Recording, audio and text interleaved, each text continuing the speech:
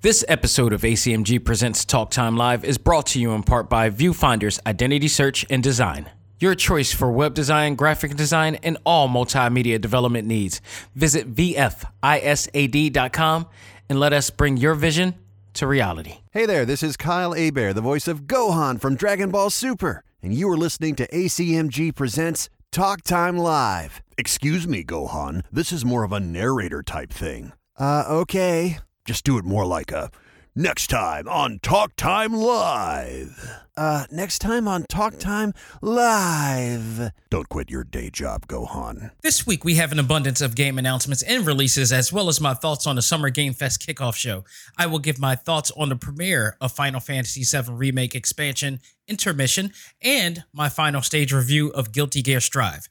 All this and more as ACMG presents Talk Time Live Extra. Select Start. Welcome to the show to give you all the news, views, and opinions in the world of gaming. This is ACMG Presents Talk Time Live Extras Select Start with your host, Xavier Josiah.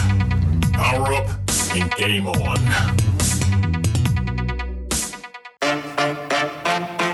Yeah. All right. So you want to know my story, huh? Okay. They all up on they high horse like equestrians. A lifetime ago we used to be the best of friends, but things changed. Now I'm feeling stressed again. I got my sword leveled up, now let the quest begin. They all up on they high horse like equestrians. A lifetime ago we used to be the best of friends, but things changed.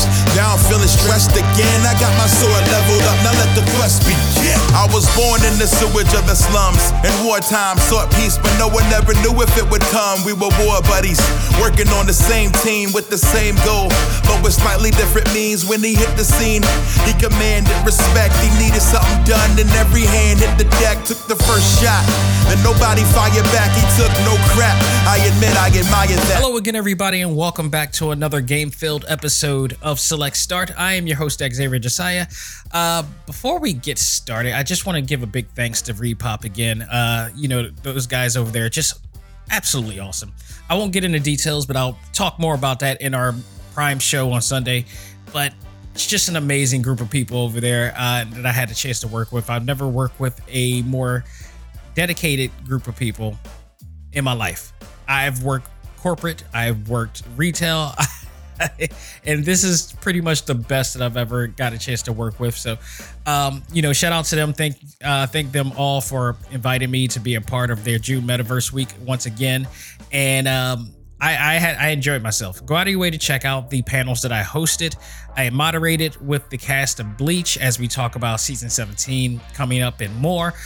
With the cast of that time I got reincarnated as a slime. That was an awesome panel as well as the Sailor Moon panel, Q&A panel that I hosted, talking with them about Sailor Moon Eternal and much more. And then we also have the trivia show that got a lot of great feedback from and those who were doing the live chat and participating in the trivia enjoyed themselves. And, shout out to the winners of those prize packages in the season 5.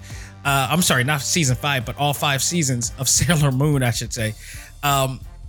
Just absolutely awesome. And it just thank you for the experience. And I'm looking forward to working with them again in the very near future, including October, when they return to a live show at New York Comic Con, which I will be there for the very first time. And I'm looking very much forward to that. So, speaking of winners, I am proud and happy to announce the Guilty Giveaway winner.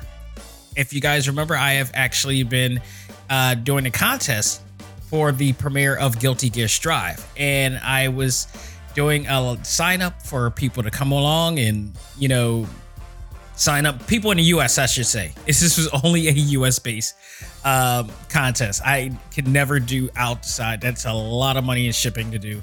Unfortunately, hopefully in the near future we could probably do something a little bit bigger, but this was a little small contest I wanted to do, give away a copy of Guilty Gear Strive, which came out, which is out. Actually, I'm sorry. We're recording this on the 11th. It is out today. It came out a little early for people who got the deluxe and the ultimate versions. So we got to play it a little early, which is why we're going to be reviewing that today. So with that said, congratulations to Elijah McKinnon. He was the first one to answer all the questions, got them pretty much all right. And it was interesting because, you know, I had one question that a lot of people got messed up on because they didn't read it properly. And that question was, how many of the core Guilty Gear games was made? And a lot of people put in like the total number of them. In fact, yes, they did about 18 games, but 7 of them, technically 8 if you count the iOS game that they did, a lot of those were just upgrades. They were just, you know, updated versions of it, you know, of the originals. Like XXR Core or something, you know, that one was, I believe, a upgrade of the original Guilty Gear X or Guilty Gear XX. And then, you know, there were other ones prior after that. So there was only 7 initial core games that came out for game consoles. And then they came out, I believe they came out with one for the iOS that was immediately connected to the canon of it all. So a lot of people got that wrong, but Elijah was the one that got it close to the point. So he got the win. He has a copy he chose a PS5 version, and well chose, because I played both the PlayStation 4 and PlayStation 5, and we'll talk about that in our final stage review, but trust me, he will not be disappointed indeed, and we'll talk about why that is then. So congratulations, Elijah, for that. So let's talk some news regarding, or my thoughts regarding the Summer Game Fest kickoff.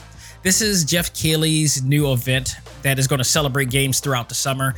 And it looks like every week, he said, is going to be a new event where he's going to provide new game releases. And as of today, actually, they're also going to be releasing some announcements for game releases. Now, they had a kickoff show yesterday. And here's the thing. Here's my thoughts and opinion on this. When you do a kickoff event, especially if this is your first time doing something like this, you got to come big and you got to come hard. So, from a game standpoint, I should say. And basically here, what you got to do is that you got to give us something so big that is going to entice us to want to, you know, find out what you're going to reveal next. So, Jeff Keighley had this kickoff, and normally, if this is the Game Awards, they've done a tremendous job with the Game Awards in terms of, you know, revealing some really cool news and new stuff coming out. It's like the second biggest event of the year in terms of gaming, which the first one would be E3, you know, followed by, you know, other events that comes by so often. But E3 is starting to, we don't know what the status is with E3 right now. We don't know what's going on with E3. It seems like people are participating in it. They're not. They're treating it, I almost feel like they're treating it like the Grammys or the Emmys to that extent, or the Golden Globes. Like lately, those award shows have been getting some slack, you know, some flack about what they were, about some of the controversial things that they've done. E3, I don't know. People are just like, companies, I should say, is not, you know, jumping on the bandwagon of this like they used to. And I don't know why. And most of it is because Sony is like off doing whatever they're doing. So they used to be the marquee, and if the marquee is not there, that means a lot of other, you know, events may not get that much attention. Maybe I'm not really sure about that, but it's weird. But now Jeff Keighley has his own event, and I feel like there's some inside stuff going on that they know, that the inside of the industry knows what's going on in terms of E3 or not, because it's just like there was no debate 5-10 years ago as to whether a lot of these companies would be at E3. Like it was the event to be at, and now all of a sudden everybody wants to make their own, you know, spectacular version, and it's gonna. My thoughts on that is that it's gonna wear itself thin. If Sony's gonna have their own event, their state of play event or whatever like that, and then Nintendo's gonna have their own big event or whatever, bring it all together at once. That's what we're looking for. So I don't know. But now Jeff Keighley's trying to do something in the mix of doing his own big event. It really is coming off like he's trying to rival E3, because the idea of what he's doing is exactly like E3. However, the execution, it is not, because like I said, this kickoff, to me, overall, it didn't impress me. The games that they pretty much mentioned, I wasn't excited for. A lot of indie games mostly, but even still, it doesn't matter whether it's indie or AAA or whatever. It still has to entice me enough to want to do it. So I didn't feel like it was off to a good start to me. The one thing I really took from it, the only one game that I was excited about, Metal Slug Tactics, which SNK is doing a real-time strategy version of the side-scrolling action game series. And I think that's a great idea. It's a great use of Metal Slug there. So, I mean, and it's going to be on Steam right now, which I think it may be just a testing phase for them to put it on Steam, because that's what a lot of games, indie games and a lot of game companies do. They put it on Steam first, see how good it comes off, see if it works. If it works really well, if they sell a lot, they'll move it on to other platforms. I definitely see this coming to the Switch down the line, so I am looking forward to playing this. I'm enticed enough, and I am really intrigued and enticed enough to want to actually buy it on Steam. And I think this may be my actual first Steam game that I buy, because I played the Kentucky Fried Chicken sim game, which was fun, but that was free. I played Retromania Wrestling, which was courtesy of Mike Herman, so I got a chance to check that out there to do a review. Never really actually invested in a Steam game before, and I try not to use my tower, my new build, to play games, because this is strictly for media purposes.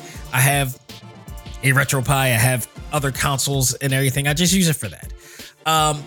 Plus, I don't want to be stuck in my desk. I'm in my office, in the studio all the time, and far be it for me to want to game in here as well as much. Now, granted, I have my RetroPie consoles in here, but after that, it's just like I want to actually relax in my other, in my living room, and watch and do whatever there. If I'm doing it to, for homework status, aka doing notes and everything for the show, that's one thing. But I recreational wise, I'd rather it be outside, out of this area, this regional area in my place. So, that was the only thing that I really thought that I was like, okay, this is awesome, and then all the other games started coming afterwards. There were a bunch of just like, online games and, just first person shooter games. Just, it didn't really attract everybody here. And I could tell, because I was looking at the chat, the vibe in the chat just was lukewarm. And then a lot of it was some, people chiming in, just saying, every time a new game was announced, skip. It wasn't everybody, but it was noticeable that you saw. And I was making sure to see if is it the same person that's trolling or saying skip. No, there was actually quite a few people that were saying skip. And when it came to certain game announcements or whatever. They also had Hideo Kojima on air to interview him and to talk. Jeff Keighley's really good friends with him. Jeff Keighley's actually a fan of him, and I don't blame him. But, he interviewed him to talk about what is going on in Japan and the production and everything, how he's faring and everything. As you guys know, Japan is going through some heavy deals when it involves COVID and everything, and they're far from, they are a long way from over. And hopefully they will be smart enough to vaccinate themselves. It's like, I think it's only 8% now of people that's been vaccinated, so they're now quarantined. They had to shut down. As I mentioned before, for wrestling fans, it sucks because New Japan Pro Wrestling is now had to downsize and shut down as well. They no longer having crowds again, and it's really sad. It's really, really sad because a lot of us here in America, especially otakus and anime fans, are fans of Japan. We love the country, we love the culture, we love the art, we love the innovation that they have, and we want to see them well. So, with that said, Hideo Kojima also announced that Death Stranding Director's Cut is coming soon, and obviously it's going to be coming to the PlayStation 5. Now, the problem what I had with this, unfortunately, was that This was honestly, this was absolutely the most boring trailer announcement I've ever seen. It had Norman Reedus, you know, as his character in the game, and he's just walking around, and we seen all these whatever aliens or whatever come by, and all of a sudden he just hides in a cardboard box or something like that. It was just, I couldn't understand what I was seeing. It just reminded me of why I was not interested in, you know, ever playing and investing in Death Stranding. There was always mixed reviews about this game. Like, people tried to hype it up because they wanted it to be really great, but then they got it and it wasn't that great, and then they didn't want to be proven wrong about how it was, and they would defend it to the end just for the sake of it's that form of confirmation bias. In other words, they know it's wrong, they refuse to admit that it's wrong, and they will defend it because they don't want to be told that they're wrong instead of just owning up to it. It was a beautiful looking game, but it looked boring. And the trailer to this looked boring to me. And I was not nearly excited about this. And it just, there was, like I said, in the chat response of this, it just didn't feel like people were feeling it. There was no hype or excitement for this at all. And then there was also some announcements of deals from Amazon Gaming, which I forgot they were doing trying to do their own gaming thing. And I looked at their list in Amazon Gaming, which is a part of my Prime account, for what Jeff said. And okay, I get some free games, some PC games or whatever, and I'm still not interested because half of those games are online games and stuff like that. So I did see MapleStory in there. I can't believe MapleStory is still being made, and I don't understand why that game has not. That game has been out. The Maple series, the Maple Story series has been out since the days of the PSP, since mobile games begun, and it is a awesome 2D side-scrolling RPG. I cannot understand to the life of me as to why that game has rather not. I don't know if it's on Steam, but I don't understand why that game is not on the Switch.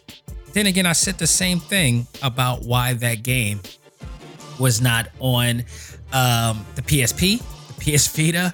You know, it's a really awesome game. It looks beautiful. Like we're now seeing games just like that on the PSP and indie games. For some reason they decide they don't want to do it. I don't know why. Maybe it doesn't. You know, the structure of the game doesn't go along with or doesn't coincide with the rules and stipulations of Nintendo or, you know, PlayStation or whatever like that. Because, you know, for those who don't know, you have to meet certain stipulations within each different console in order for them to approve your game. Like in terms of control schemes, in terms of, you know, whether it's compatibility and stuff like that, and a whole bunch of other you know, things they got to write down the list. If you actually been following Mike Herman with Retromania Wrestling, you well enough understand how that process goes. It's not an easy process. So, you know, that's that. But, you know, I looked at the list of Amazon Gaming and it just wasn't, they're still young. They're still young in the game on that one. So that's a passable thing. We also had special appearances by, you know, A-list celebrities, which I think to that credit, that's awesome.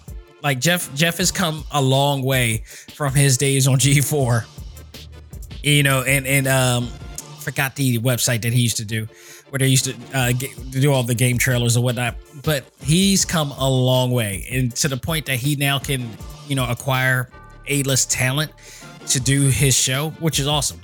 However, again, the execution of it, not so much. Like he had Jeff Goldblum. You could normally you can never go wrong with Jeff Goldblum. It kind of went flat here because Jeff was they did the deal where Jeff Keighley is supposed to be talking to Jeff Goldblum, but you could tell it wasn't really, they weren't really talking. He was trying to talk first, and then Jeff says his line, and then Keighley goes off and does his line, and Goldblum does his thing. And the way Goldblum reacted is that he just, first of all, it didn't even sound like he knew who Jeff Keighley was. he came off exactly like he was just told to promote the new Jurassic Park game, that he was just told to say, this is, say Jeff Keighley. And it was, you know what it felt like? It felt like Jeff Goldblum doing a cameo for Jeff Keighley. That's exactly what it sounded like. Like, it was a more glorified, high definition cameo. And that's exactly what it sounded like, because he didn't sound like he even knew who Jeff Keighley was. He was just reading off of the teleprompter of what he needed to say, and he just went off of that. It felt very fake, and that was bad. Like, it would have been so much better.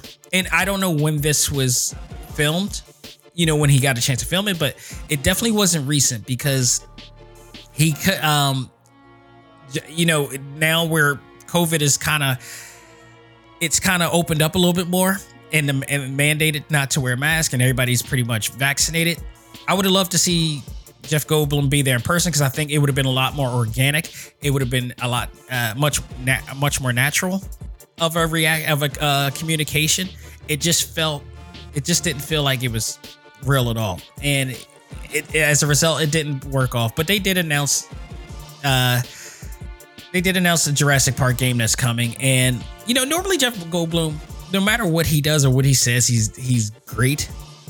And his Goldblumisms, I guess you could say, really works out. It just didn't work for me, this one. I saw right through it. It was just like, he doesn't know who Jeff Keighley is. He's just reading off reading off the lines that he needs to say just to push the game that he is involved in, and that's it.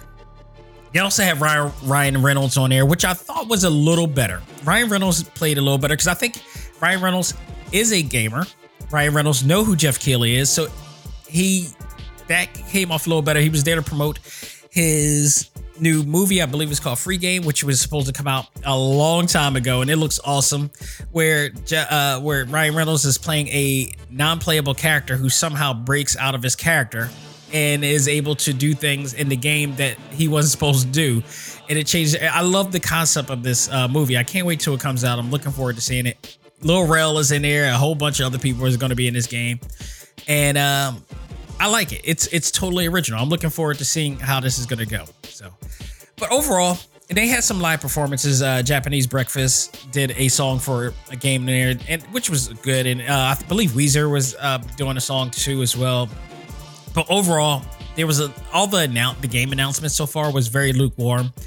So, I mean, honestly, if I was to grade this show, it would definitely be a C, because I think in order for you to do something for a first time, you need to give it a big impact. You need to give people reason to want to come to see more of this. So even if they just reveal something really huge, even if it was just one thing, I would have revealed something amazingly huge, like maybe a Spider-Man, Miles Morales, expansion coming, or per se, some more Final Fantasy stuff coming, if they were able to do it, if E3 is not getting that grab, or if Sony is not already doing that for their state of play, whatever.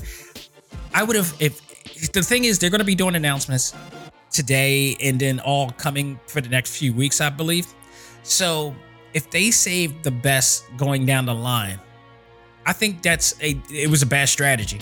I think they should at least, whatever huge announcement that they got coming, should have started right at this one, and then grabbed everybody in for this time. Like, okay, he got this announcement. Let's see what he does next. Let's see what they come up with next. Even if the rest of them are like flat or lukewarm, you still brought them in to get, more views. I don't know how this is going to fare the next coming weeks, because it just a lot of, there were people in the chat that were not happy with this deal at all. So, in fact, let me see here. Summerfest. Let me see if I can find it.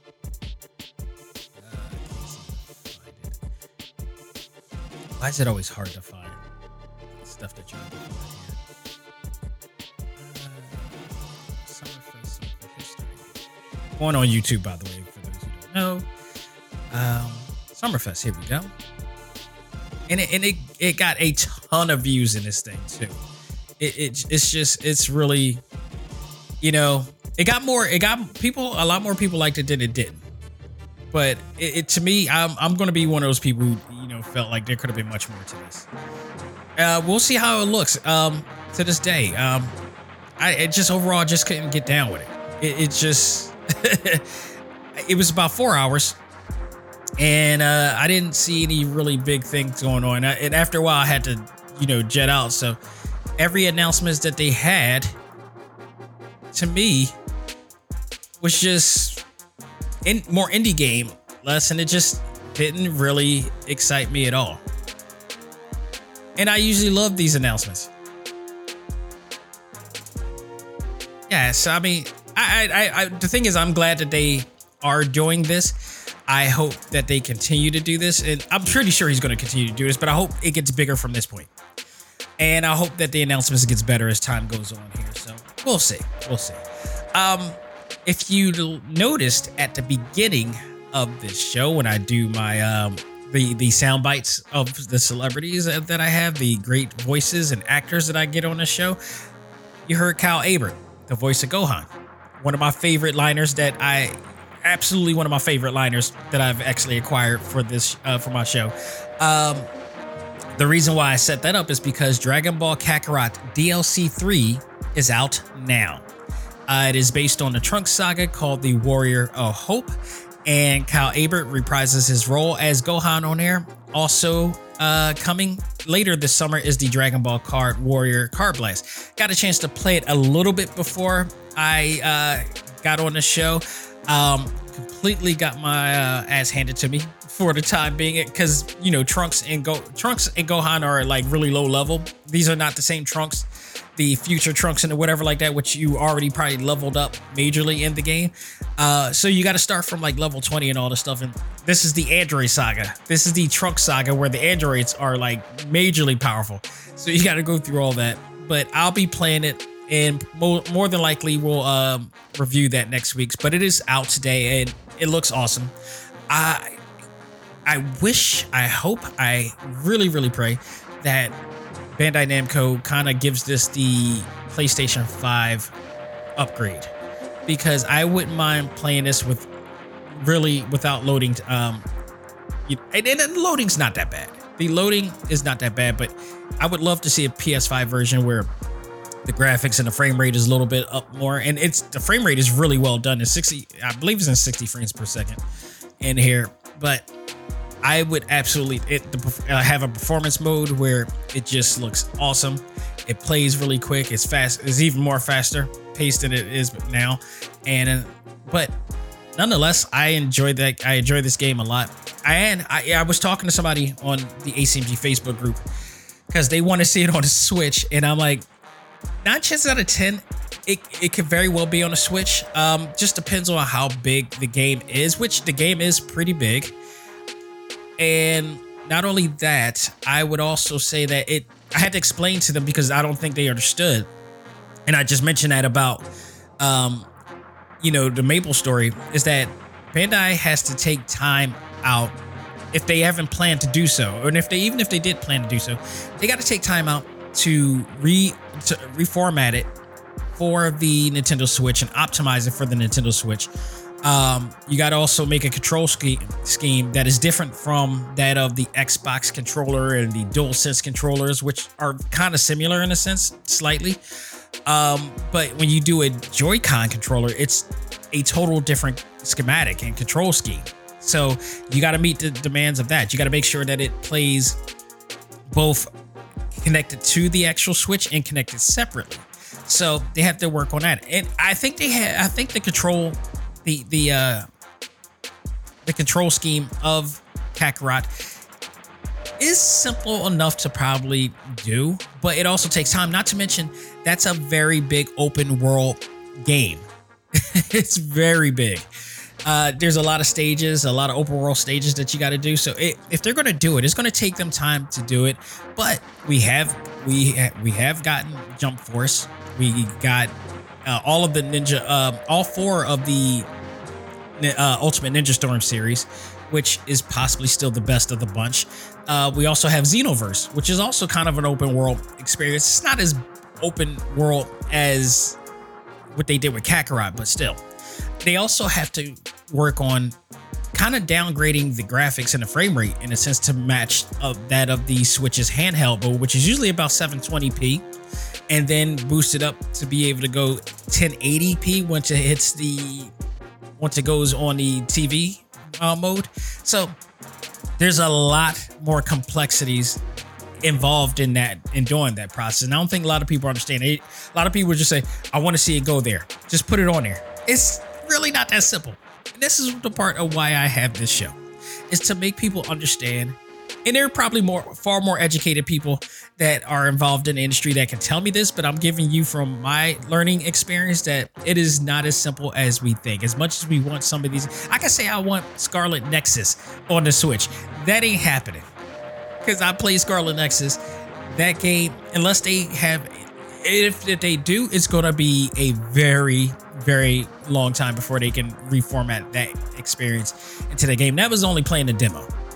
Okay, so there's a lot of steps that these developers have to take before they can do certain things. It's not just, I think the misconception is that a lot of you guys believe, a lot of gamers, I should say, not all. Some people do understand. Some people do actually learn and research and study. But there are some who just think that it's just one big file that once it's done, the file could be transferred over easily to the Xbox, or it could be transferred over to Steam. No, there's different coding involved in each version of the game. There's a different coding. There's a very different, code for the Xbox version, as it is for the PlayStation version, as it is for the Nintendo Switch version, as it is for the Steam version, as it is for the PC version. There are different codes. There's the main, part of the code that is, there, but then there's that one little coding that has to work with the control schemes. It has to work with the resolution of that console, whatever, and everything that console provides. PlayStation is different from Xbox. Xbox is different from Nintendo Switch in terms of, UI and how it's being used. And it's just so much to it. It's not as easy as people think. It's not just a file being sent up. This is the part where, people, you got to research, you got to do your homework. You got to understand why, what the hard work that these people put in.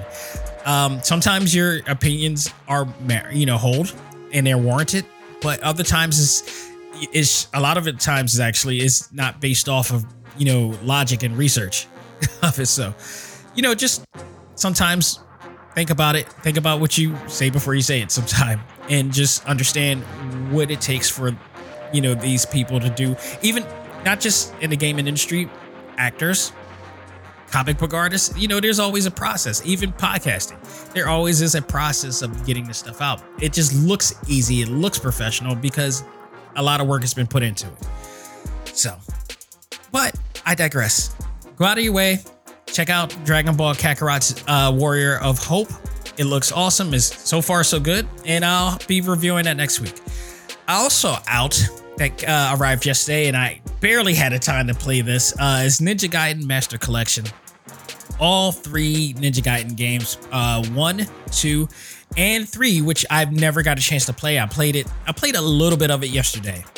And, I've heard mixed reviews about it. I read mixed reviews on it. I never got a chance to play 3, and I know it's not created by the original creator of Ninja Gaiden, which is actually, to me, is a good thing, because I just was not a fan of him in terms of his personality. And to me, he came off like he really, what is it? Tomonobu Itagaki. Yeah, he came off like all right, the most PC thing I'm going to say is a jerk. He came off like a self-entitled, egotistical jerk. And that's just the way I see it. And he's one of those, he tried to be like, he was very Kanye-ish to me in the sense that like he was an artiste and whatever he put in he thought was like valid. So when he made Dead or Alive, he made it extremely hard. It wasn't about, he wasn't thinking of the fans. He was thinking about himself and, what he wanted to get out of it. I think you should just always make a game that invites everybody. He didn't want to invite everybody. He was kind of an elitist in a sense, and it played through in his games. As much as I love Ninja Gaiden, he would make those games so freaking hard. Like, why even make a story out of a game like this if you don't want people to experience the story? You just want people to play the game and get through the game. Like, dude, get over yourself on that note, because there are other games that people like. If you make this so hard I can't play it, I'm going to play God of War, which I can play it hard. I can play it to be challenging if I want, but I can enjoy the story if I want to. Well, I think his gameplay philosophy, or game developing philosophy, kind of led to a lot of games today saying like, okay, if you just want to enjoy the story, here's an option now that you can just enjoy the story. If you want to challenge yourself, go out of your way and challenge yourself. But don't, give us options. And he did not ever give us options. And then it was always said that he was hard to work with because he was just too much of a diva, if you will, and too much of a prima donna. So when he left, Tecmo, they took over the franchise. 3 came out. 3 came with some mixed reviews because there are fans of Itagaki out there, and they do like that hardcore. There's always going to be a core base of people who will be for somebody in their ways, and then there's not. And I think that Tecmo and Team Ninja were not a part. We're really not into this. Or level 5, I would say. We're really not into the way that he was doing things. So they decided to lighten it up, and I heard that the first version of it was rather too easy, and there was some control issues, and then they retweaked it again to give it a little bit more challenge for people as well. And so far, I've played the first stage of it. From a control standpoint, I dug it, and I'm probably pretty much gonna be. That's gonna be my other review next week as well. But so far so good, I guess. And I'm only playing it now as opposed to people who played it back then, so I don't know how it really was back then. But so far so good on the first stage. I'm gonna give a full review next week on that. But it is out today. If you are fans of all of them, and I am, despite what I just said about Itagaki, I am a fan of Ninja Gaiden. I loved it back in the day, even though it was still really hard as hell, and I still can't beat that game to this day. And I know people out there who has beaten it. More power to them. And I love the anime when that was out too. I love everything that. As a matter of fact, I just got Warriors Orochi strictly to play as Ryu Hayabusa on the Switch. So yeah, it is out. I did invest in it, and you can enjoy everything all over again on the Switch, on PlayStation, on any system now. So go out of your way and check it out. And let me see. There's just also the games that. Let me see. So already Ninja Gaiden is out. We got that. We got Final Fantasy Remake Intergrade, which is already out, and I'll be talking about that in just a moment. And then we also got Scarlet Nexus June 25th. We still got Hyrule Warriors expansion Pulse of the Ancients on the 30th. So we still got more games to check out coming in the near few days. Warriors Orochi. I'm sorry, Samurai Warriors is coming out, I believe, in next week or the week after, because it's already out on Japan's eShop right now, and Nintendo eShop. So that's going to be coming out too. So I'm definitely getting that. That looks awesome. For anything else that is going to be based on Oda Nobunaga. And then also, I did not realize this, but Yasuke is in the game. Can I say why I love Japan right now? Say what you will. Like, Japan in the 80s and the 70s and the 90s, the way that they depicted black people was not in a good light. They depicted black people very stereotypical, almost. It wasn't almost. It was racist in a way. But what I do, I will let go of the idea because of my conversation with a guest that I had a while back named Tokyo Rose, who is Japanese, who understands what was going on during that time and explained it. And it makes all sense. I'm not excusing it, but I understand what was going on there. You know, back in the 80s and the 70s and the 60s, there's no such thing called the internet. So they only go by bits and pieces, which is funny. We got social media, we got the internet, and we still have this problem where people are not getting all of the information.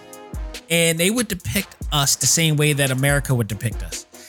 And they thought that it was okay. And I think as time went by, they realized that it was not okay to, you know, give us the, you know, the stereotypical big lips, the really black face and all the stuff in their animations and such. And it was just very badly depicted. I think that they didn't realize that it was an offensive thing.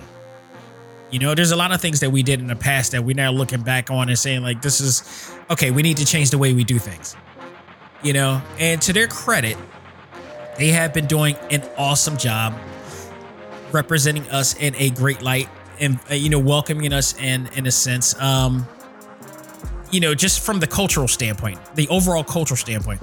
I don't know, maybe like a minority of people who may think some way about, you know, people of color or whatever. I don't know.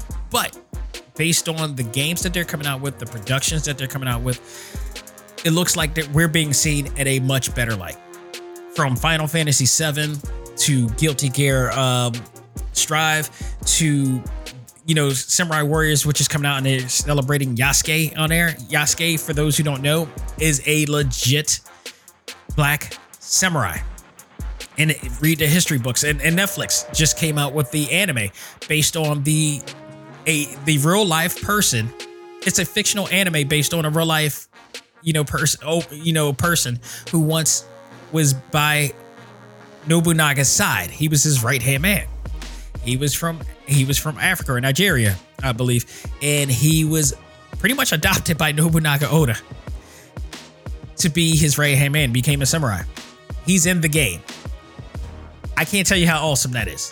So I love the idea that they're doing this, and I'm looking forward to playing and reviewing that game when it comes out. So I'm very much looking forward to that. So let's go to what I'm now officially calling my mid-boss review.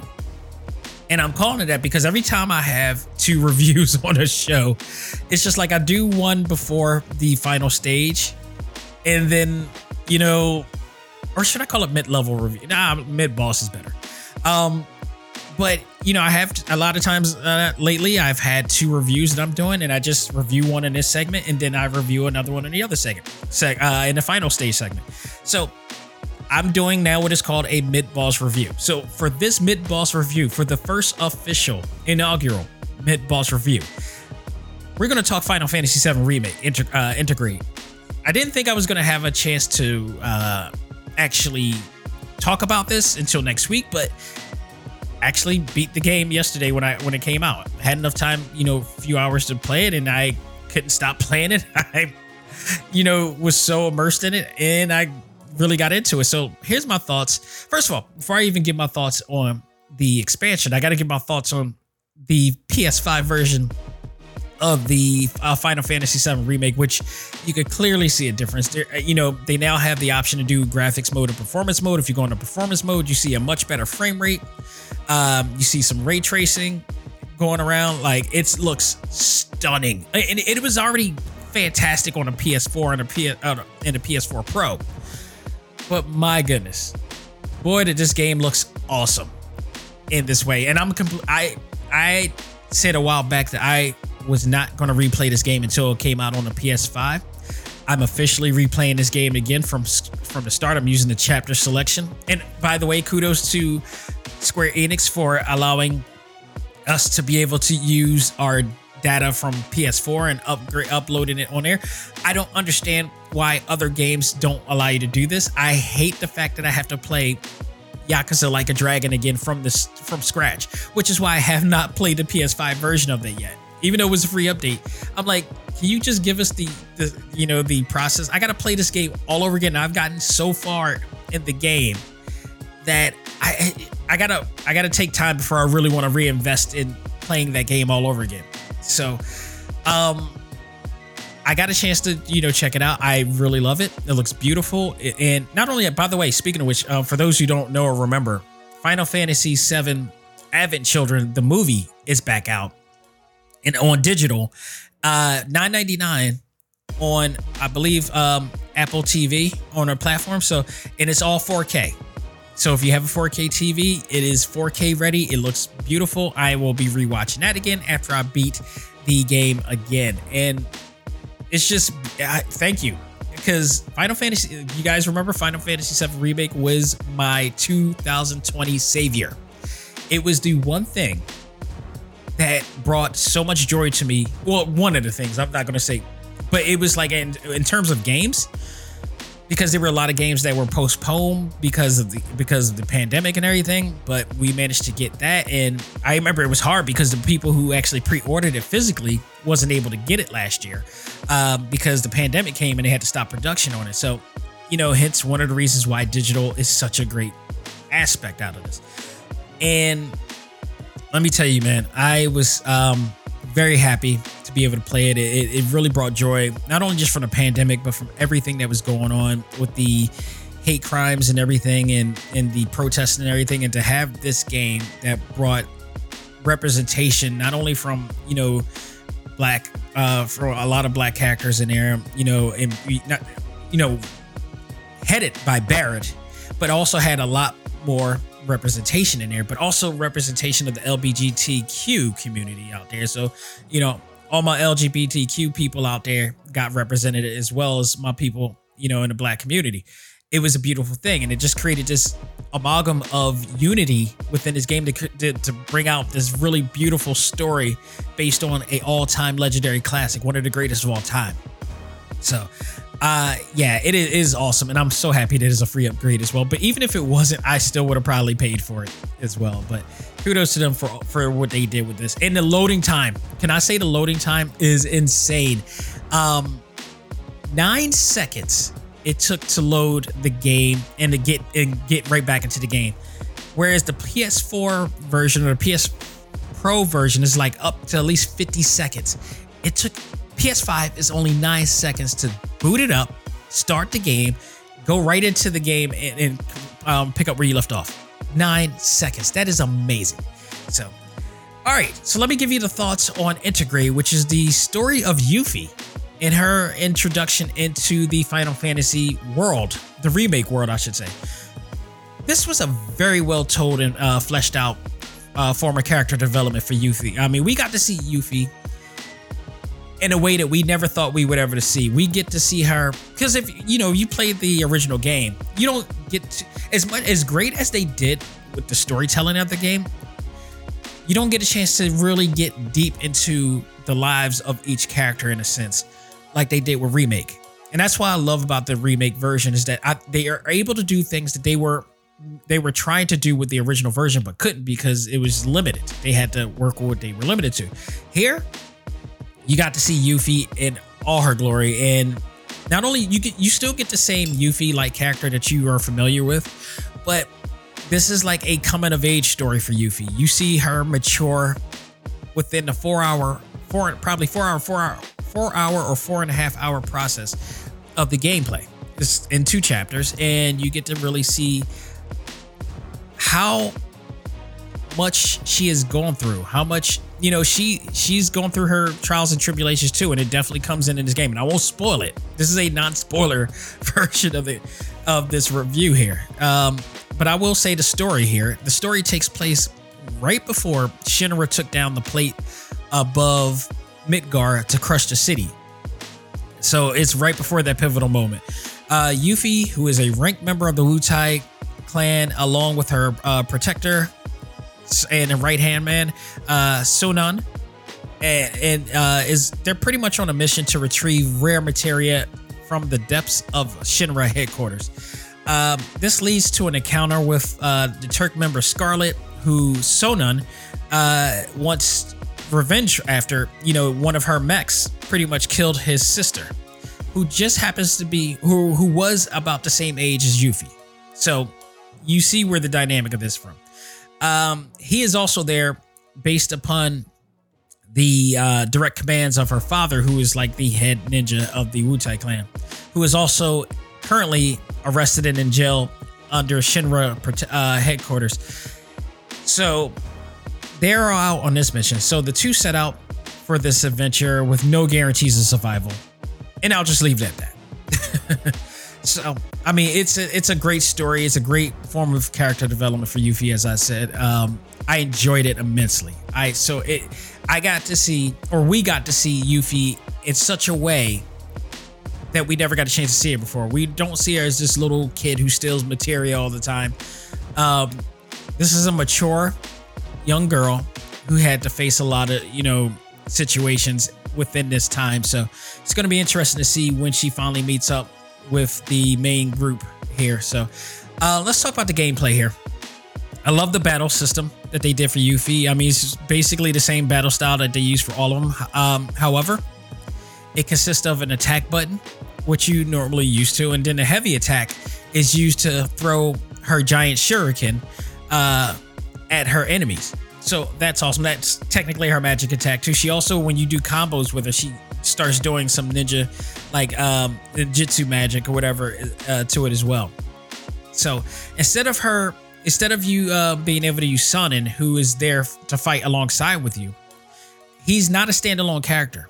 So instead, you could use him to assist you in battle using the R2 button to start synchronized attacks, which is awesome.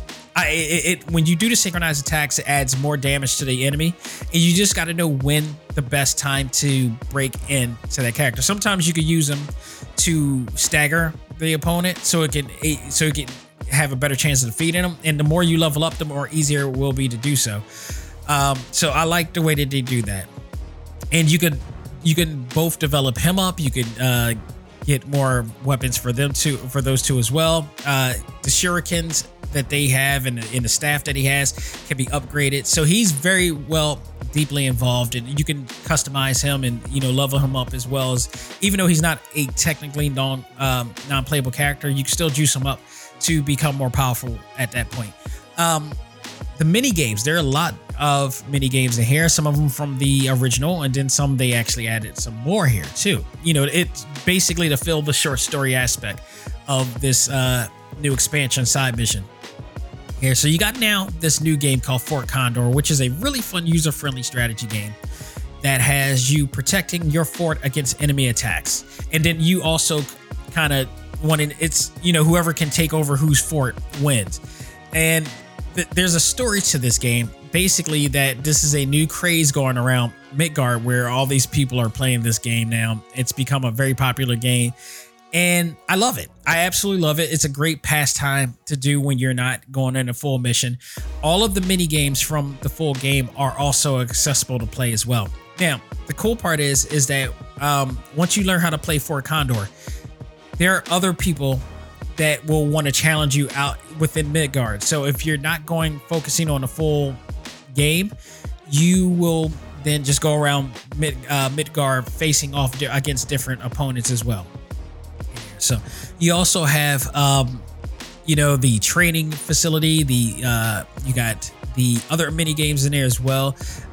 You can also acquire, summons as well from doing the simulation trainings. It's all pretty much there, and I'm all for it. I really appreciate it. It's a short mission, but you can prolong it doing all these other things as well.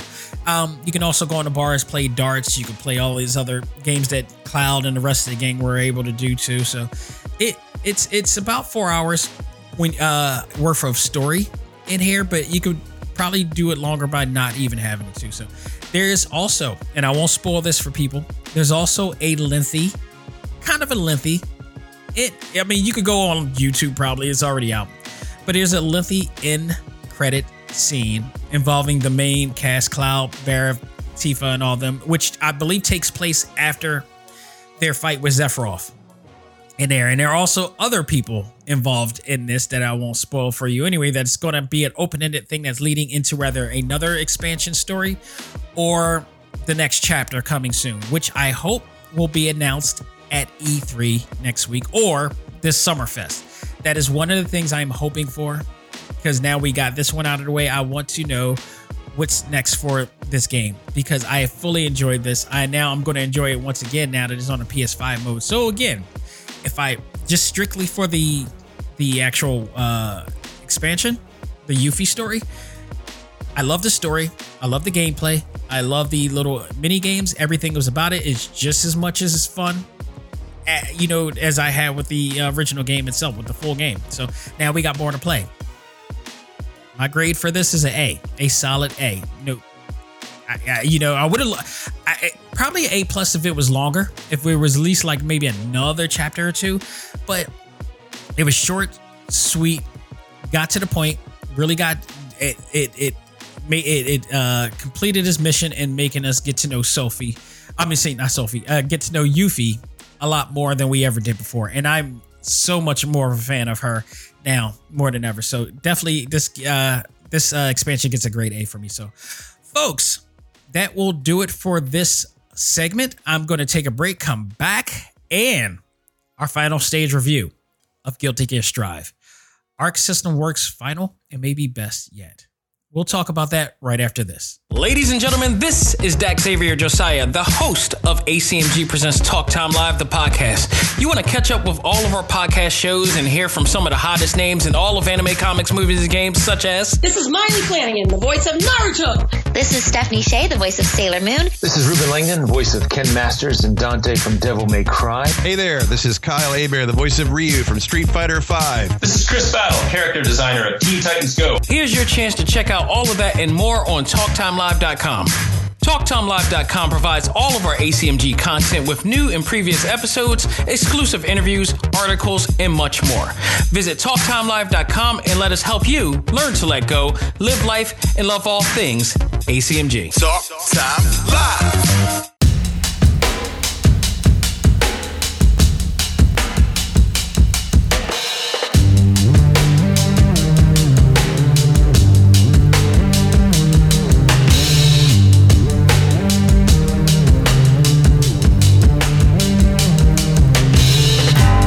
Gentlemen, welcome to the final stage of this show, and I'm here to review Guilty Gear Strive, the final installment of the Guilty Gear series. And I am here to say, Daisuke Ishiwatari, arigatou gozaimasu. This was undoubtedly the best of all the Guilty Gear sagas out there, the main core Guilty Gear games of them all. Like, if this is to be his last game, he went out with a bang. I remember playing this in 98 when it first came out. And, unbeknownst to anybody, and I didn't know anything about the company, they were unknown at the time. And they just came out of nowhere with this game called Guilty Gear for the PlayStation. And at first, when you look at it, it looks like a game that you would, see from Sega. And in fact, it was published by Sega back then. So it had all the characteristics of Sega in terms of the art style, the color palette, the pixel rate, the frame rate, everything. And it was beautiful, man. It was like, okay, what is Sega up to now? But apparently it was more or less Arc System Works and Ishiwatari involved in this. And Ishiwatari-san made something that was totally unlike anything we've ever seen before. And even to this day, it is still breaking grounds with how a fighting game should be produced. I love this game wholeheartedly. And here's the thing too. I made gripe about the past Guilty Gear Zard games that came out because of how they did the story mode and how they were just you separated the story mode from the gameplay. And I'm so used to the way NetherRealm would do their gameplays, whereas like we get story and then in between that, or even Capcom to that extent too, and Bandai Namco, you would get story and then right there it will break into a fight and then you go back in the story. And I still love that. I still love that more than anything. But I was kind of a little bit disappointed in how they just put the story and then they just separated it. Then you play the arcade mode and it does its own thing. But I've learned later on, especially during this stage of this game, to accept it and embrace it in its own thing. This is their own thing. This is their doing. And with that, I just said, okay, I'm just going to watch a movie called Guilty Gear and enjoy it for what it is at this point. And it is still connected within the game. And you just play the game from there. And that's what I did. And because of that, I enjoyed this probably more than I did all the other Guilty Gear Xrd games. And it made me actually also want to go back and play the other two, even the one that didn't have the English dub in there too. Damn it.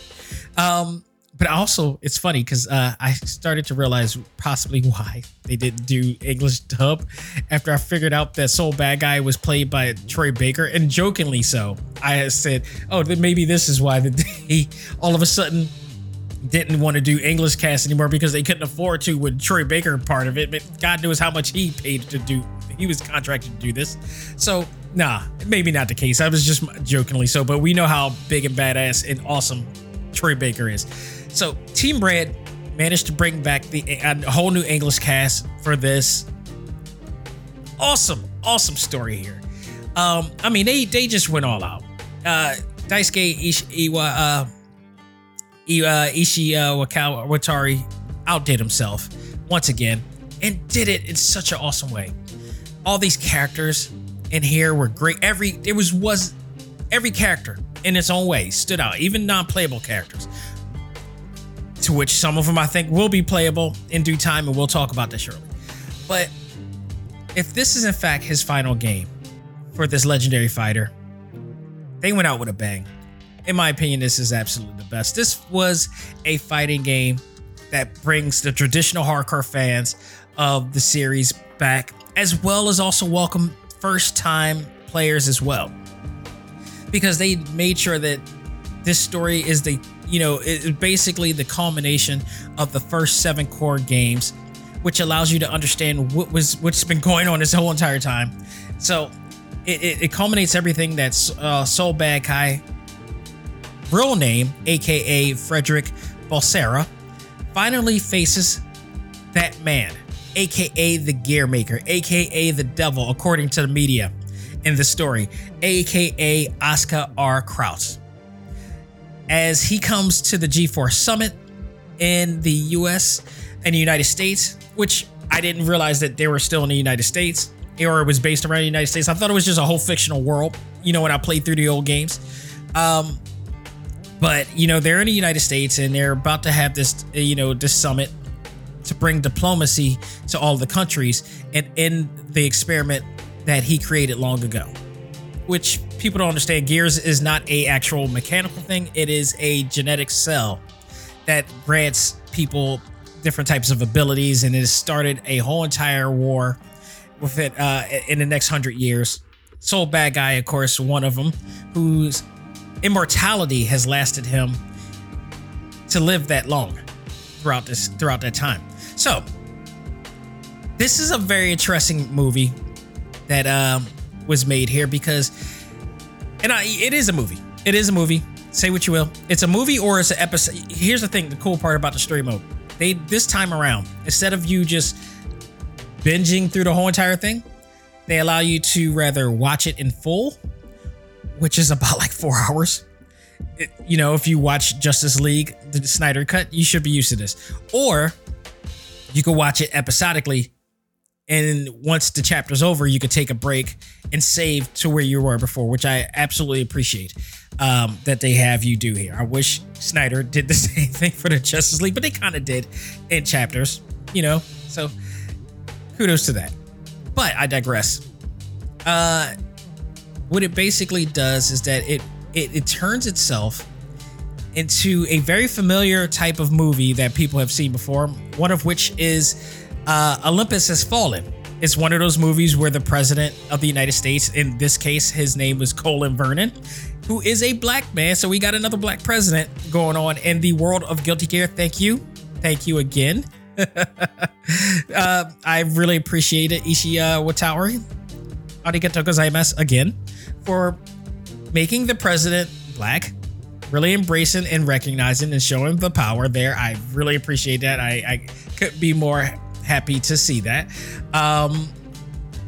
But once again, the presidency is under attack and the White House is under attack, and it is up to Soul Bad Guy to get him safely out, while also trying to face Inu, Ino, and a new threat by the name of Happy Chaos, who holds a bigger plot in the story. Much bigger plot in the story. Yeah, so I mean, like, if you've seen movies like this before, we have movies from, like I said, Olympus Has Fallen. I forgot the other one that Channing Tatum and Jamie Foxx was playing, because they did the exact same thing. This is an Olympus Has Fallen storyline here, told in the world of Guilty Gear. I thought it was hilarious that they went this route, because we've seen this many times before. Now we see this in anime form. The one great noticeable thing about this story mode as well is the amount of representation. Like I said, not only do we see President Vernon, I should say, in here, who's representative, and he's the president, but we also have other characters as well in here, both non-playable and playable, which, by the way, the President Vernon at this time is non-playable. I will say that. You also got Ram Lethal, which also was a character in previous games. We got new characters, Giovanni, who's Brazilian, and my God, do they really represent her as Brazilian in here? I'll just leave it at that. But there are other characters as well in here too that are also representatives. Rather, they are pretty much very strong-willed women or people of color playing important roles in the story, which made me very happy and well invested into this halfway through. I mean, it's just awesome. Not only that, much like the previous Guilty Gear Zard story modes, there are new characters in here that I believe will be a part of this as well. I think President Vernon will absolutely be a playable character spoiler alert here, he has a cybernetic arm that transforms into a cannon. The minute that I saw that, I'm like, oh, this dude's going to be DLC. He is going to be absolute DLC in the season pass. They absolutely better do that. We also have another character I am predicting that will be a playable character here, and that is Gold Lewis Dixon, who is a heavy-set badass. Let's just say it, he's obese, but don't let that fool you. This dude can whip your ass. And so he's like a heavy-set badass who just happens to be the right-hand man of President Vernon. So, like, if you got a man like dude here, and he kind of looks like the dude from Jake and the Fat Man in a case with mutton chops, best believe there's a reason why he's there and why he's handling things. The one great feature that I liked about the story mode too is the GG World feature, which gives players especially new players, the ability to learn more about the character's timeline and universe of the game in the series, and through the use of their menus, which provides a glossary, correlational chart, basically showing the relationships between characters and over the different time eras and such, and a chronology timeline as well. Like, this is the type of attention to detail that I expect from a fighting game. This is what Street Fighter has been doing since day one. You know, why I love fighting games and why I love Street Fighter is because they allowed us to get to know backstories of these characters. And that's why I love fighting games a lot, because we get to learn more about these characters and their backstories and why they're doing this and everything. Arc System Works takes this to a whole nother level in such a way that it really immerses. This is not the first time they're doing this. They've been doing this since day one and really getting us immersed into now, with that said, Guilty Gear is always known for being for its heavy amount of continuity. So this is nothing new, but it can be incredibly overwhelming because you're trying to learn about everybody, but there's so much context. There's so much content in there that you're trying to learn about these characters and such. It's really hard to immerse it. However, this edition of the series solves that very well with this new system, which helps connect the dots easier. And the story here also allows you to learn more about what's been going on this entire time, because everything is coming full circle with Soul Bad Guy and him once being a scientist named Frederick, and him, the gear maker, or Asuka, or Sasuke, I believe. I'm sorry, it is Asuka, who actually put the cells in him long ago, without consent, I should add. And also, in order to try to make sure that the woman that he loved, would, be able to be cured. And that was the whole premise of it. And it just got out of hand throughout this whole entire time. And other people end up getting the gears, and the gears have become sort of kind of like the way that people treated mutants in the Marvel universe. So anybody with gears or the gear cells was considered like an outsider in a way. So it became a whole entire like kind of an X-Men like type of situation. But it all comes full circle in this entire series here.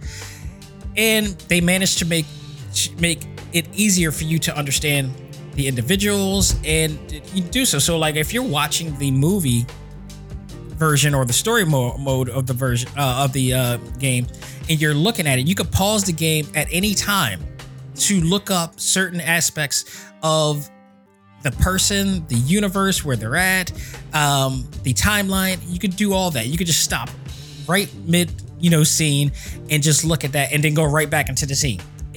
I love this. I absolutely love this. And I actually love it more now than I ever did with the other games. It's just such an appreciation for that. And I didn't appreciate it before with the other Guilty Gear Xrd games, but I appreciate it much more now. And it's because of this that I feel like I'm going to go back and actually watch those other games and the stories of that before. I think my gripe was only because it had nothing to do with the stories itself. It had a lot to do with the fact that I was expecting to play the game during the actual scene, and instead I'm watching a movie. So it kind of threw me off, and it threw a lot of people off. But now, my third time in, I'm okay with this. I've accepted it. I've embraced it. And overall, it actually just makes for a great presentation. Let's talk about the gameplay. If you played any GG games before, you know what to expect. Fast-paced, very fast-paced, high-impact, intense one-on-one fights. Arc System Works added even more of a dramatic effect to the battle by creating a breakable stages, which has your opponent shattering an invisible glass wall, and have them fly into another stage. If you actually hit them with an overdrive move that depletes the energy and defeats them, it just sends them flying into the sky, possibly into space at that point. So it's a really cool feature. It's another great feature here that I really appreciated here. Just like an added bell and whistle to the effect. I don't know if the PlayStation 4 version does this, which I do have. If you brought the digital version, you automatically get the PlayStation 4 version for some reason. Okay. But you automatically get that version, and I haven't checked that far to see whether that option is there. But in the PlayStation 5 version that I played, when you hit the moveset menu to look at the movesets and everything, they have now a video screen showing what the move looks like when you execute it properly. So I thought that was really just a really nice little add, a little attention to detail that really added on to it. The character interactions are always fun, of course, as well. The correlations, if you will. The big bad final boss of this game is possibly my favorite character of this entire game. Nagori Yuki, who is a vampire samurai from Nigeria, who is one of the strongest characters here. He's a samurai, so he kind of goes by the way of Bushido in some cases, but he's a vampire too. So he doesn't try to be the blood-sucking vampire. He has an honor code as well. His sword actually absorbs blood, which is interesting. This character is so badass. He's a black character. He's he's one of the main bosses of the arcade mode, and he is a major threat. He is also one of the most awesome looking designed characters in the game. He wears locks, and as a person who used to rock locks myself, he just looks awesome. And again, we talked about this in terms of showing proper representation in video games now and in anime. I love the way he looks. He looks absolutely stunning. He doesn't have the traditional big lips or whatever like that, and tradition. he looks absolutely he looks very like it looks so fantastic.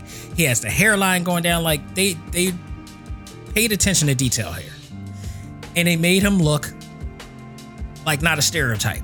He looks like an awesome character. He's so awesome that in the arcade mode, you got to fight him like 2-on-1 every single time. You start off in a character. You start off with the character, you know, in the first stage of the arcade mode, and then when you get to fight him, that character from the first stage of whoever it is that you're playing will join you to face him. And depending on the handicap of you guys, sometimes it's easy to beat him, and sometimes it's not as challenging. So either way, it makes for a very fun fight, and it reminds me of the arcade mode. Reminds me of two different games. One, it is Samurai Showdown 3: Amakusa's Revenge, because if you remember, if any of you played that game, you also remember that you started off with the character. I don't think you. If I remember, Amakusa's Revenge, you don't fight the character first and then meet with them at the end, but you meet off with the character that you're going to rival near the end of the game before you fight Amakusa. And he's like, you're talking to your mid-level boss. But here, in the arcade mode of Guilty Gear Strive, you're facing that character, and then you're going to be teaming up with that character at the end of the arcade mode. And I'll have all the interactions and all that stuff there. So there's that situation. And then it also reminds me of like Street Fighter 4 or Alpha or whatever like that. So it has that element as well. So even the arcade mode has its own little side story that really kind of leaves it open-ended. I don't know to what end, because you fight Nagori Yuki at the end, but you never really beat him. You never really like beat him. It's like you beat him, he's just like, all right, practice is over for the day, I'm out. And a lot of them leaving out saying, like, having conversations with the rival of the first stage, saying like, man, we barely got out of this alive. So I don't know if there's going to be a continuation of this arcade mode, or this is just a prelude to the story or whatnot. I don't know why they did it the way they did it, but it's pretty awesome. Nagori Yuki, without a doubt, is my favorite character. He is my main of this game. His combos, which allows you to get even closer to your opponent, I should say, which adds into putting in more damage. Absolutely fantastic. Overdrives in this game too provides some of the most epic finishers ever.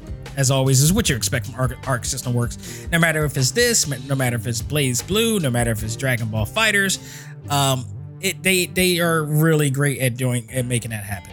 I also played the PlayStation. Wait, before I even do that, I want to say the only negative that I have for this game. Only one, and it's not a deal breaker. But for some reason, when the game connects to the server at the very beginning, it takes forever to do. I don't know why. Like, I wish there was a way that you could turn that off. Like, if I wanted to play offline, allow me to play offline. They've done this before with other games, like Dragon Ball FighterZ.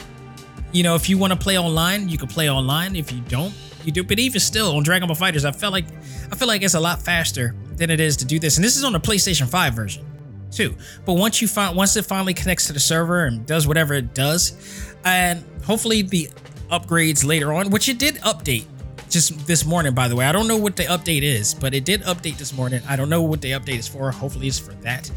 Oh wait, patch notes. I'm on their website right now, by the way, too, as we're talking. So let me see if that comes up. PlayStation 5 version patch notes. All online matches re-release 3, which fixes some issues in Guilty Gear Strive version 2.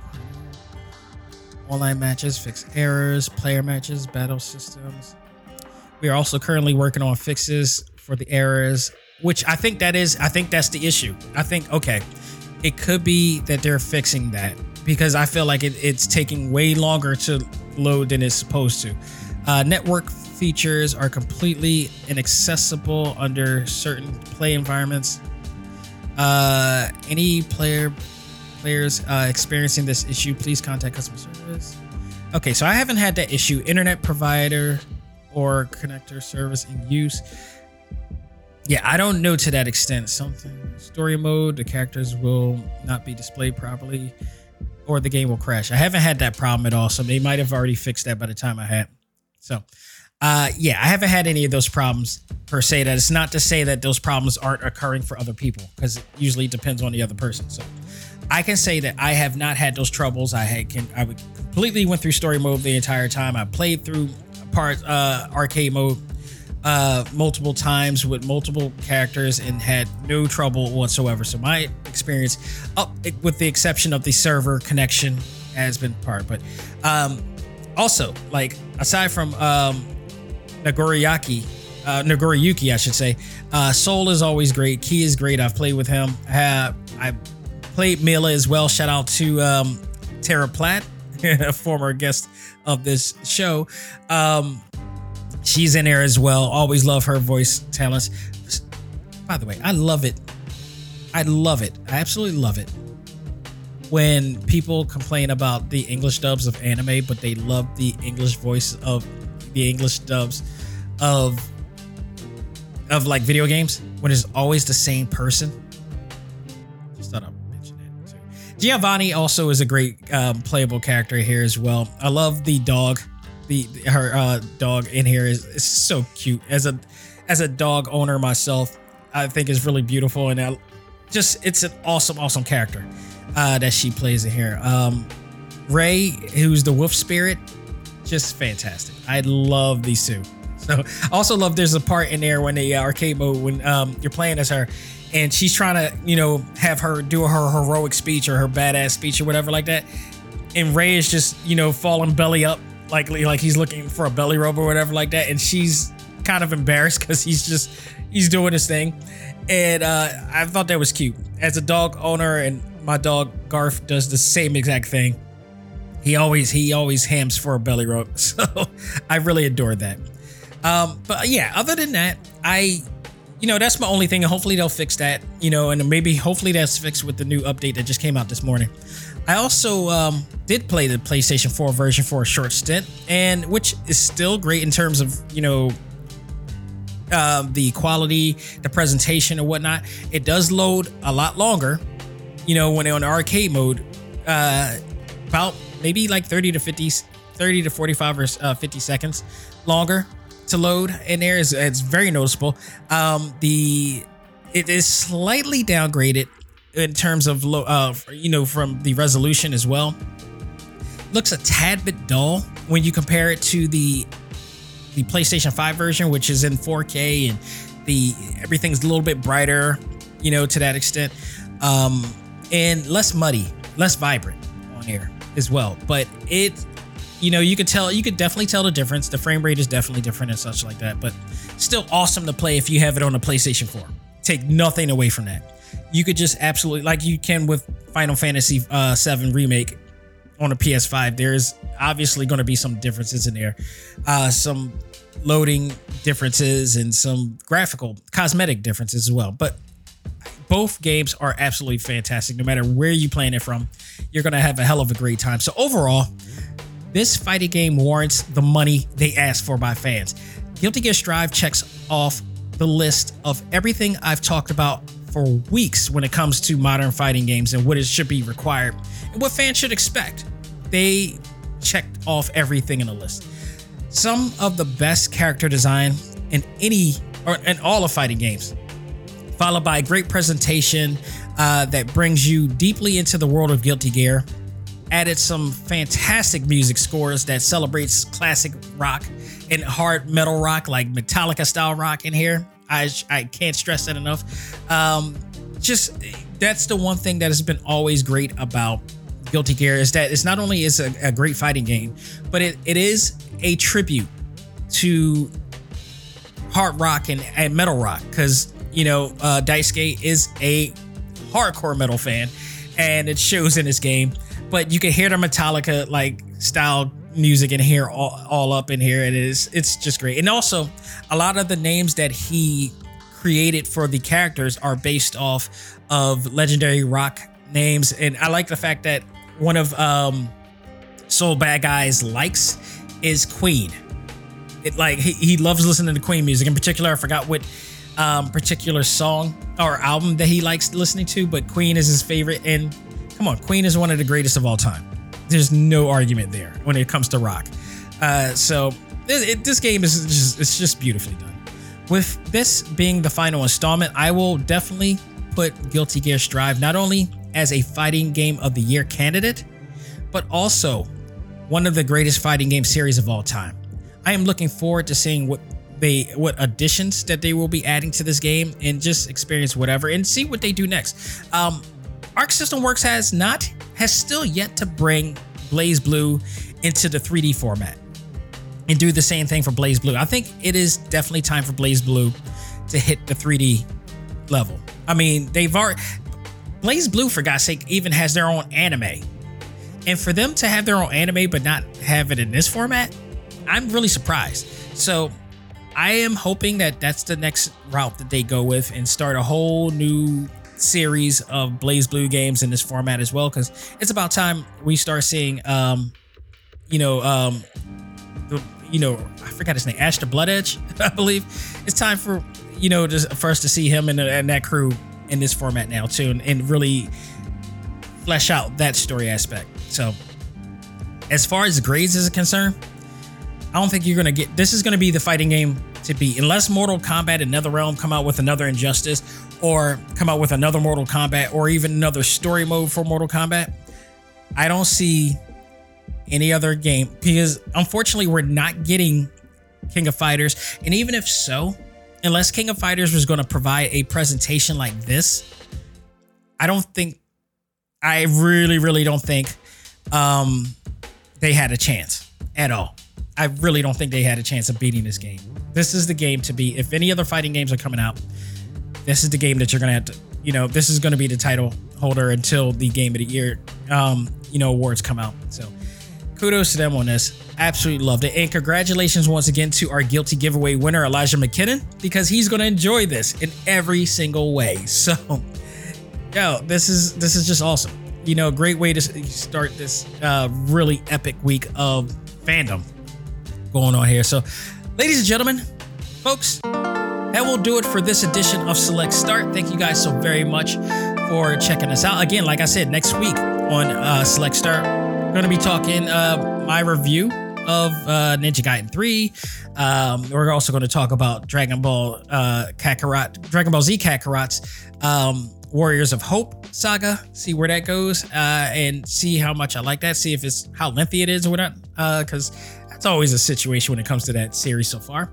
But we'll be talking about that and much, much more, plus other games that will be coming out down the line, such as Scarlet Nexus and what was the other one I mentioned again?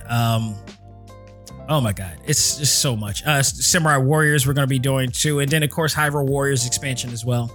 All down the line, coming soon. We'll be reviewing all that as well, and plus all the E3 news that is coming. It's just overwhelming. And now we got the Summer Game Fest, which hopefully that will pick up better than it did before. So, this Sunday on our Prime show, I'll be reviewing the first episode of Low-Key. Give my thoughts on that, and there's going to be a lot to talk about that as well. Announcements and trailers that we're going to discuss, as well as a more in-depth talk about my experience with the June Metaverse Week.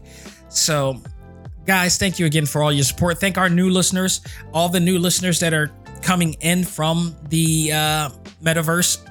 Welcome. I hope you enjoy this, and I hope you enjoy it more. And if you do enjoy this, you can always check out this show on TalkTimeLive.com. You can find every episode of our podcast on there. You can find all of our video episodes on there as well. So much great content that I've added on as of late. This brand new website that we have is still fresh and new. So you could go in there and go to TalkTimeLive.com. You can see the page for ACMG. You can see all of the guests that we have in there. We got a page dedicated to all of the guests that has been on just Talk Time Live, this podcast alone. It's a lot of them. We got actors, game developers, artists, recording artists, and other great guests that has graced this show as well. We also have, all of the guests that's been on part of the metaverse as well, as of recent.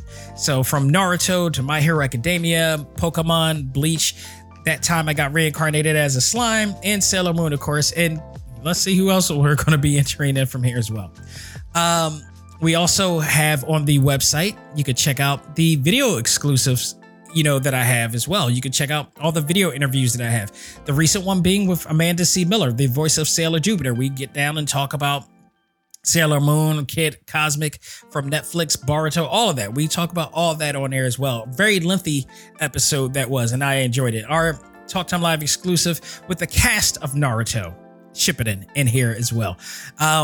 My interview with Kevin Conroy, the press interview, I should say. It wasn't just me. That was an exclusive. It was just a press interview that I had at Keystone Comic Con. Again, thank Repop for that. Brian Donovan, Greg Casavan, the creator of Hades. My man Megaran, who, drops the theme music for the Prime show. Chamba, Udon creator. Ariel R. Johnson, Mike Herman. I mean, just a bunch of great video interviews are on here as well. Go out of your way, check it out. But if you also want to subscribe and download, oh, and by the way, before I get to that point,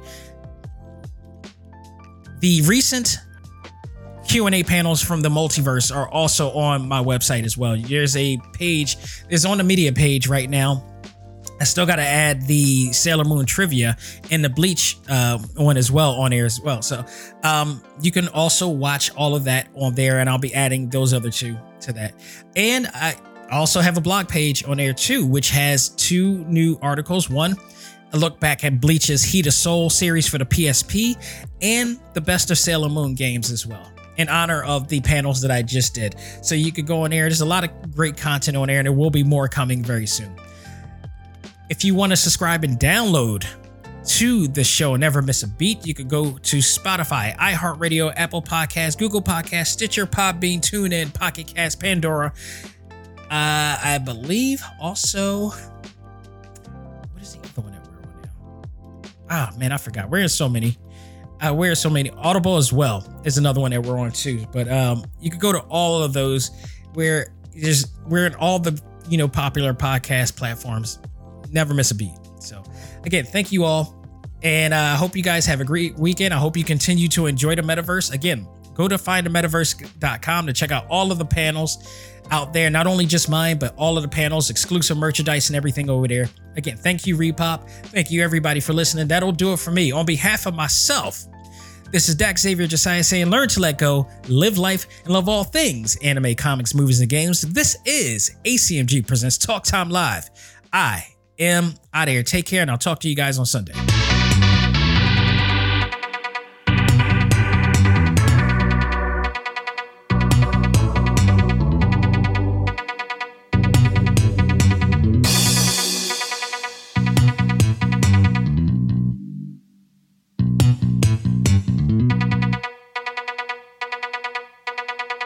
Music for this episode is provided by Game Chops. Check out these great chiptune tracks and more at music.gamechops.com.